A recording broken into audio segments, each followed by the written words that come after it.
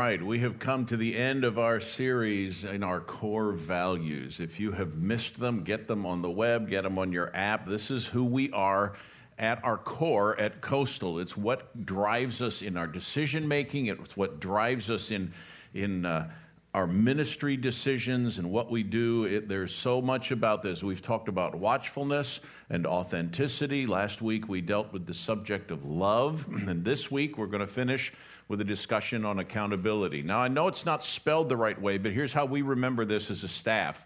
Watchfulness, authenticity, love, and accountability. Voila. I know it isn't spelled that way, but it helps us, so maybe it'll help you, okay? Watchfulness, authenticity, love, accountability. I want to give you just a little brief story about accountability. It's a story about 4 people. Their names are everybody, somebody, anybody, and nobody. You may have heard this story before.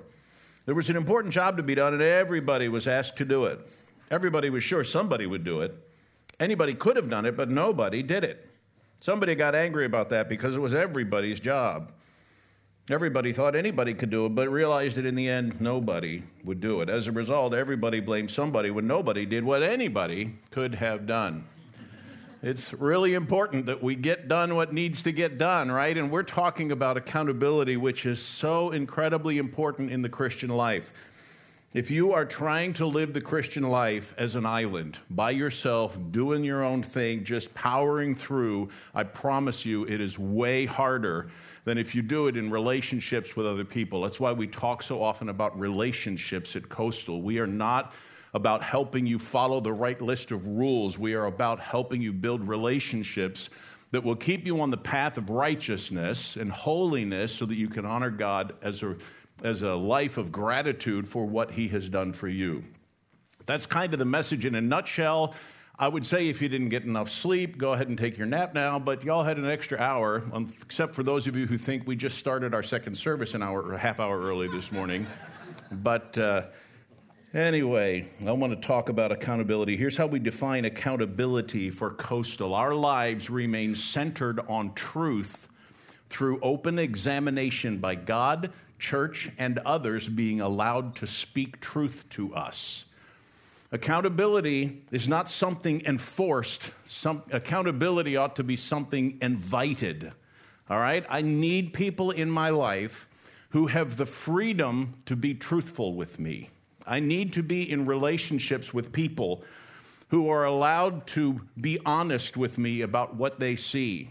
They hear me, and this isn't true with everybody. I mean, there are some people who think they're everyone's accountability partner. I get that, and most of them who write to the pastors at Coastal don't have a name. They just send it in without a name and send a little thing on the Connect card to help hold us accountable without telling us who they are. But accountability invites other people. I have individuals in my life who I know if I'm getting off track will be honest enough with me to say, did you really mean to say that way? Did you really mean to do that? Are you sure you should be on that path? It's important that happen for us. So I want to talk about 4 aspects of accountability, one of which Nate actually talked about last week, so I don't have to spend a lot of time on it. So I'm really thankful for that. Accountability, first of all, to God. There's one verse in Romans 14 that's really important, and it says this: so then, each of us will give an account of himself to God. That's an incredibly important verse. Now, there are a number of things about this passage of Scripture that I think are really worth remembering. Number 1, we are giving account of ourselves. There are several things true about that. Now, this whole chapter is a chapter, there's much of Romans 14 that is talking about things that we would call debatable issues. We just had We Are Coastal last evening. I taught the section on grow, which includes this and includes this idea of commitment to small groups and other various things. But we said we are honest, we have essentials, and we have unity in the essentials, and in the non-essentials, we have liberty. Because we're going to give account of ourselves, not each other. This chapter in the Bible is talking about things that would be considered non-essentials. Of course, the problem with having non-essentials is none of them are non-essential to me, right? None of my things are unessential. If I think I don't know, I'll get emails anyway. So if I think I should vaccinate my kids, then everybody should. If I think, no, it's going to really harm your kids, then of course, no one should do that. If I think you should involve yourself in Halloween and hand out candy or not, of course, everyone should agree with me, because most of the time, I even have Bible verses, right, for my things. How do we decide? One of the questions I just noticed it this morning in your small group questions for this week is, how do we decide which of those things are the non-essentials? Have fun with that, okay? That should be a great discussion. We are giving account of ourselves. What cultural practices will we participate in? What are the educational choices we'll have for our children? How do we approach things like alcohol consumption? Things that for many people there are differences of opinions. That's what this is about.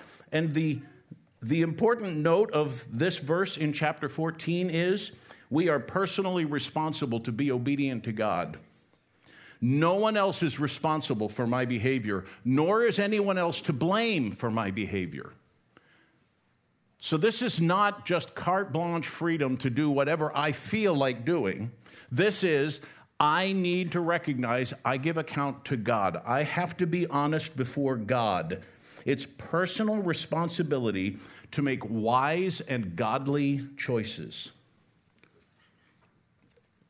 We will also account for our actions. 1 Corinthians chapter 3 says, each one's work will become manifest. For the day will disclose it, because it will be revealed by fire, and the fire will test what sort of work each has done. The work that anyone has built on the foundation, if it survives, he will receive a reward. If anyone's work is burned up, he will suffer loss, though he himself will be saved, but only as by fire. Now, this is talking about whether your activity as a follower of Christ is useful or useless to the kingdom. This is not talking about how you get into heaven. I'm coming back around to that in just a second.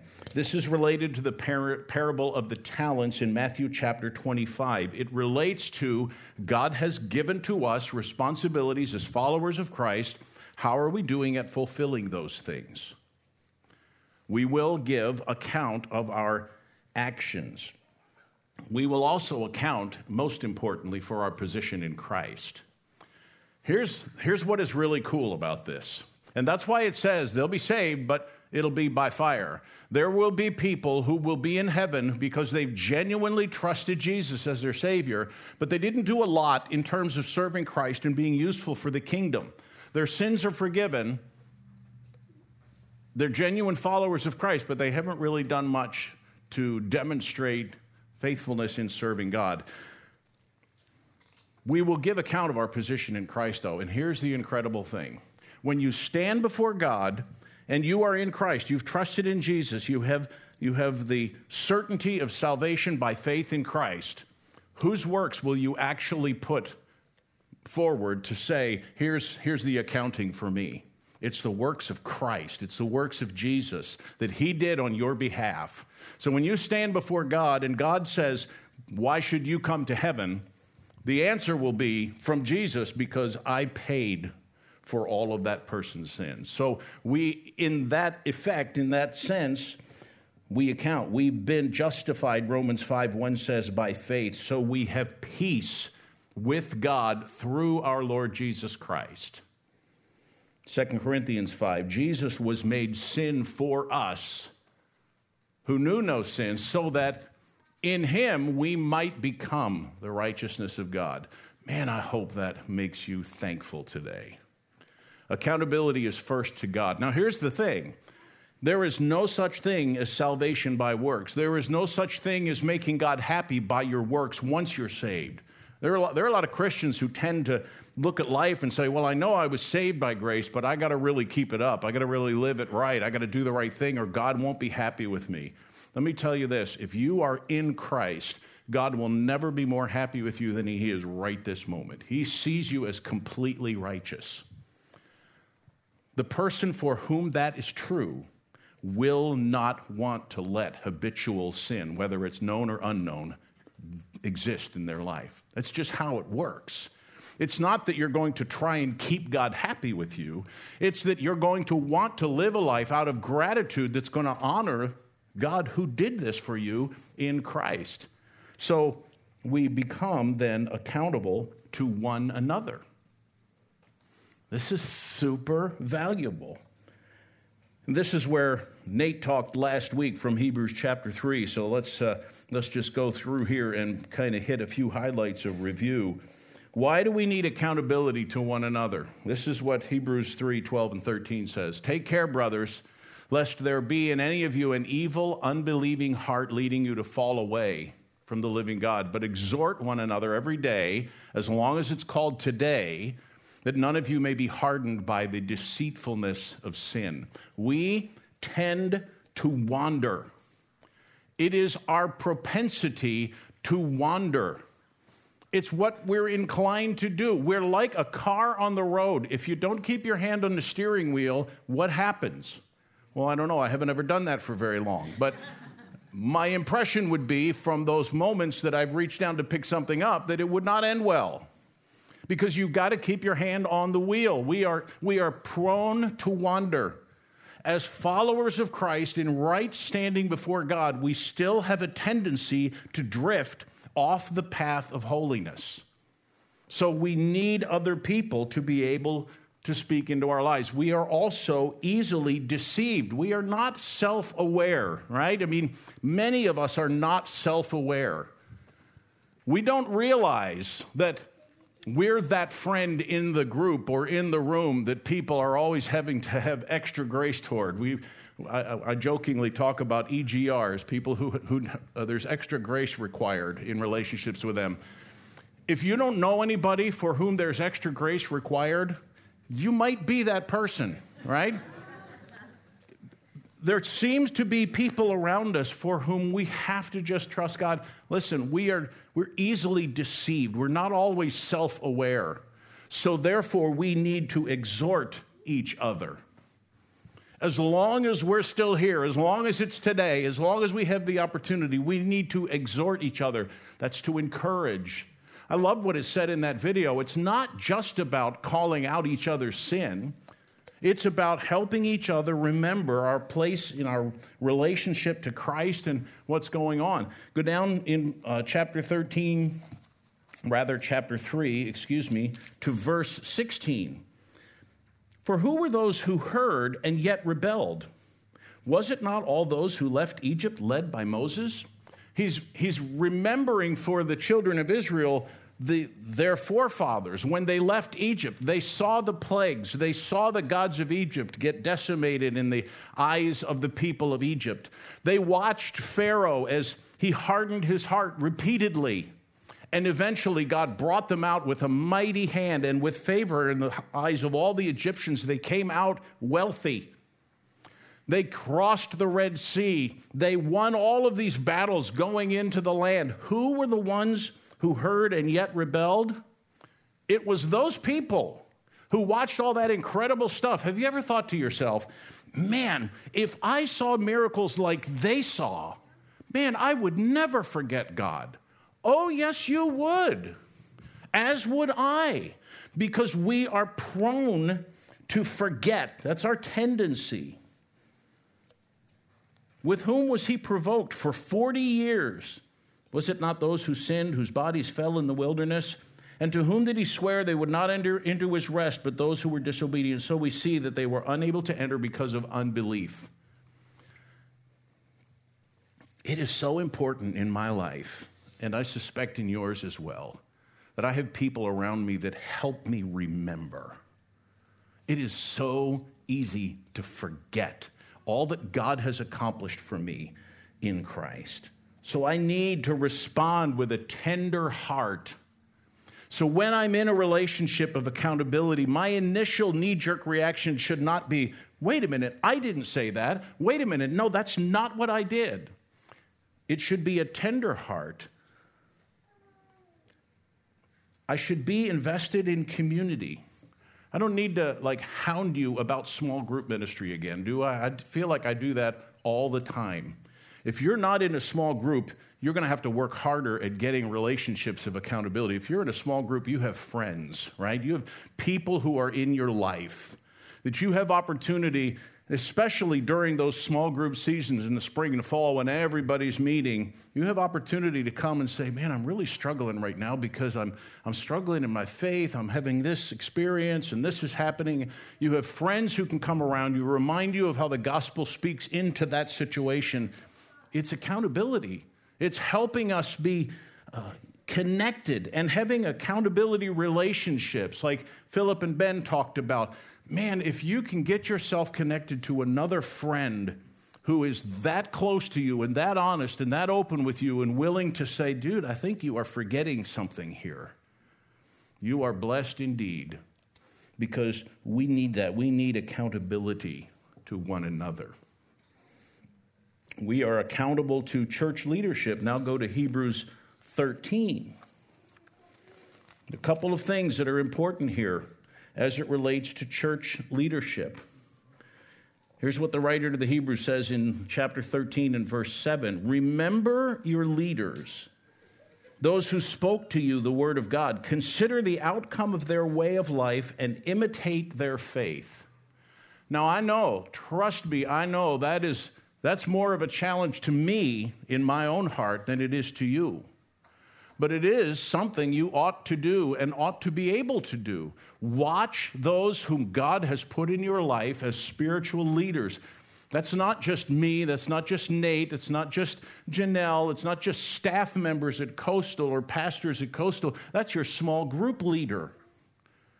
Watch those who are responsible to lead you and imitate their faith.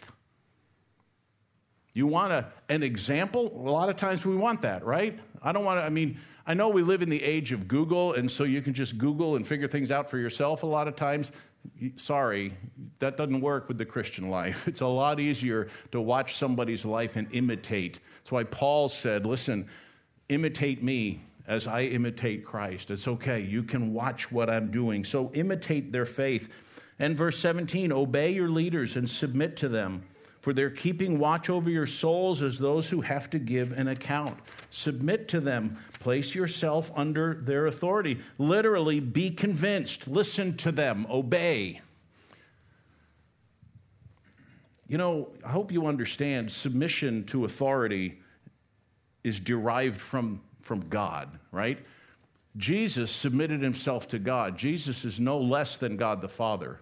Jesus and the Father, the Son and the Father are equal in who they are. They are God. Jesus is fully God. And yet, Jesus submitted himself to the will of the Father. So submission to authority is derived from how God functions himself. It's not a matter of who's more important or who's better or who's more spiritual or who's got whatever qualities we think are important. Submission is about, I decide to place myself in a relationship that I will do what I'm told, what I'm asked to do. Place myself under, submit to, give way to. Why? Why do we do that? Why are we responsible to do that? And listen, all of us do that. So I'm the campus pastor here in Gloucester. I submit myself to Pastor Andrew Oates, the executive pastor of Coastal, who is responsible for our campusing efforts, who submits himself to Pastor Sean Brown, who is our lead pastor at Coastal, who has himself submitted himself to the elders of our church. We all are in a relationship of submission to authority. We all have that opportunity and responsibility. Why do we do that? Because they watch for your souls. The greatest responsibility of a shepherd of people, of a small group leader, of a pastor, of a children's ministry worker, our greatest responsibility is that we shepherd the souls of people. God has assigned us that task. The implication is continuous, wakeful concern. There are sleepless nights for your pastors. I can promise you that, and it isn't because of any one of you in particular usually. It's just the ministry and the weight of the ministry, but it is our care and our concern for our people because we must give account to God. So that means if you're off the path of righteousness and I don't do anything about it, God holds me accountable for the fact that I should have stepped in and helped you. So why do we do that? Why do we obey our leaders? Why do we submit to our leaders? Because God has said these people are responsible. Let them do this with joy and not with groaning, for that would be of no advantage to you. Don't make it difficult, right? Let's not make this difficult for ourselves by always having to argue a point. So we're accountable to our church leaders. And lastly, this one is so incredibly important because some of us have the gift of confrontation, right? We see something wrong, man, we're ready to nail it, get them. We must be accountable to each other in love. I think I have skipped. Have I skipped lines? Did I get everything? Imitate their faith. No? Submit to them? Okay. Accountability in love. This is the environment of accountability. We need to love each other toward righteousness. We don't respond well to harshness, most of us. We rightly resist legalism. Legalism is the idea that if you follow the right set of rules, you'll be more pleasing in the sight of God. Whether that's a desire to be saved, whether that's a desire to honor God and come to Him in faith, or whether that's or more than faith and works, or whether it's just a desire to say, hey, I know I trusted Jesus as my Savior, but man, I got to really stay on the right path or God's not going to be happy with me. We don't respond well to legalism or harshness. This business of accountability is not an excuse for a critical, divisive, or condemning attitude. I don't get to be that way. That's not what the Bible permits me. So when when I and another person are in an accountability relationship of whatever form or fashion, that does not mean I get to nail them every time they do some little thing, that I have to get harsh. I got to tell them they're incompetent, or I got to tell them they're being stupid or whatever. Harshness is not in the Scripture near as often as love. I know Jesus really got harsh in the temple and overthrew tables. Do you really want to say, well, Jesus did it, so I get to? Is that really the comparison you want to make? There's a lot of tenderness in the Scriptures. There's a lot of tenderness in Jesus. He reserved his harshest criticisms for religious leaders who thought they were better than everybody else. For everybody else, Jesus was kind and compassionate and tender. The environment of accountability is love. Ephesians 4:15. We speak the truth. Speaking the truth in love, we are to grow up into Him in every way, who is into Christ, who is the head. Listen, those two things in that verse are incredibly important. We speak the truth. Some people, in wanting to be loving, neglect to speak the truth. Some people, in a desire to say, I want to be compassionate, never confront anybody in their sin. If you're in an accountability relationship and the person that you're being accountable to has never called you on anything, find a new accountability partner. Surely you're doing something that's worthy of question, right? I mean, that I am. I'm assuming maybe others of you are as well. We have to speak the truth. We always have to speak the truth, which means it's not just my opinion. I need to go to the Scripture. If I have a question and it's something on a debatable issue, let's go to the Scriptures together. Let's find out together. Let's search out the Scriptures and find out the truth. So we need honesty in our motives, in our agenda, in what we say to people. And we must be consistent with Scripture. It's important that we hold each other accountable with truth and also in love. We want people to grow up into Christ. We need to be more concerned about the other person's spiritual well-being than we are that they agree with us. We need to be compassionate and caring. We must desire, according to verse 29 of this same chapter, let no corrupting talk come out of your mouth, but only such as is good for building up. That's what we want to do. That's what we want to accomplish. We want people to be built up in their faith. Far and away, the vast majority of time, that's going to happen in the context of love, not in the context of harsh and demanding and forceful and hurtful. It very rarely is effective for that to happen on a regular basis. Love is truthful. Love is compassionate and caring. So let me give you a couple of thoughts to take with you. Accountability is a gift from God. Accountability is not something that we have to enforce on each other. Accountability is not something that God has said, you got to find yourself somebody else and some other people, and if you don't stay accountable, you're going to be spiritually shipwrecked. Well, that may be true, but here's the thing. It's a gift. God offers us each other. God tells us in the Scripture that we are able to help each other. We're able to counsel each other. He gives us one another in relationship. It's a gift from God. And the purpose of the gift is it keeps me on the path of holiness. A person who has genuinely trusted in Christ, a person whose life and heart has been transformed by the gospel, does not want to drift from the path of righteousness. It's not what we want to do. So God has given us this gift of accountability. If you're not in a small group, I encourage you to find a small group to be part of. Now, I know we're coming to the end of our season. Some of the small groups are stopping their regular weekly meeting. Our small group is doing that. But we did it as we said, but we don't want to not be together again until next February. So we're already thinking about how we're going to get together in the meantime and what kind of context, because we've built enough of a relationship with each other. We want to be together. So get part of a small group. Get into an accountability relationship. How do you find an accountability partner? You look around, first of all, at the people that are in your life. Find the godliest one and go to them of the same gender.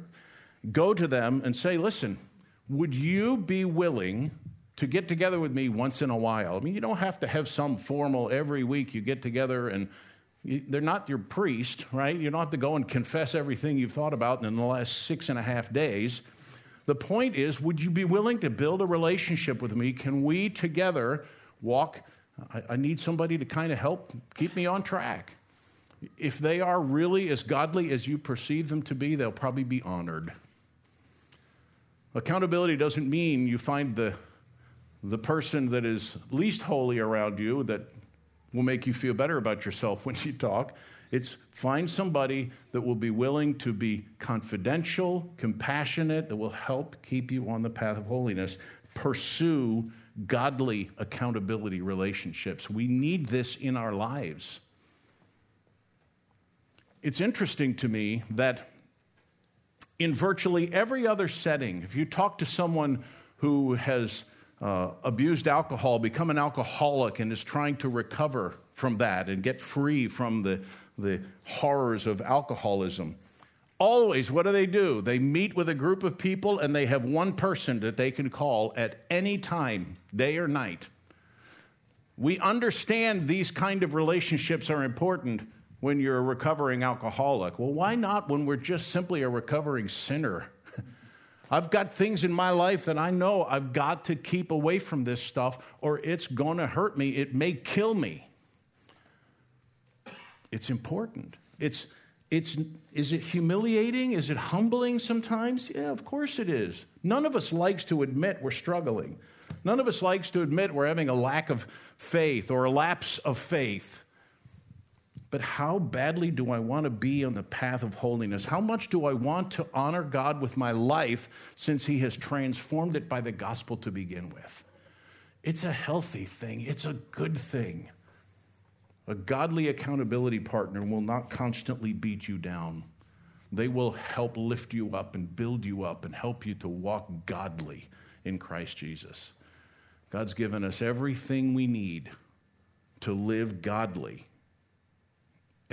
I'm convinced that includes other relationships with other Christians. You got to get to it, right? We've got to do this. We're in this together. The Christian life is not intended to be lived as an island, as a lone ranger. That's not how it works. Sometimes your spouse will be an accountability partner, right? Sometimes, maybe many times, you need somebody besides your spouse that you can just go be honest with. Because let's be real, we don't have any choice but to be honest with our spouse. I mean, they see us, right? We can't hide. It's really hard to hide. They see us all the time. And we have other aspects to our relationship that we want to be able to pursue. So it can't always be about this. Find somebody that is the same gender as you. Get in a relationship that you can call somebody anytime. I've got people coming to my mind right now. I've got a couple of them that if I had to call them at 2 o'clock in the morning, they would answer the phone and say, "What can I do for you?" I hope you have that. I hope you have those kind of relationships. I hope you'll pursue them. They are super valuable. Okay? All right. That's it. That's what drives us. Well, listen, but while the team's coming, let me say with a little more bluntness, I've been saying for several months now, be praying about a building, be praying about a building, be praying about a building. We really need to have a place, right?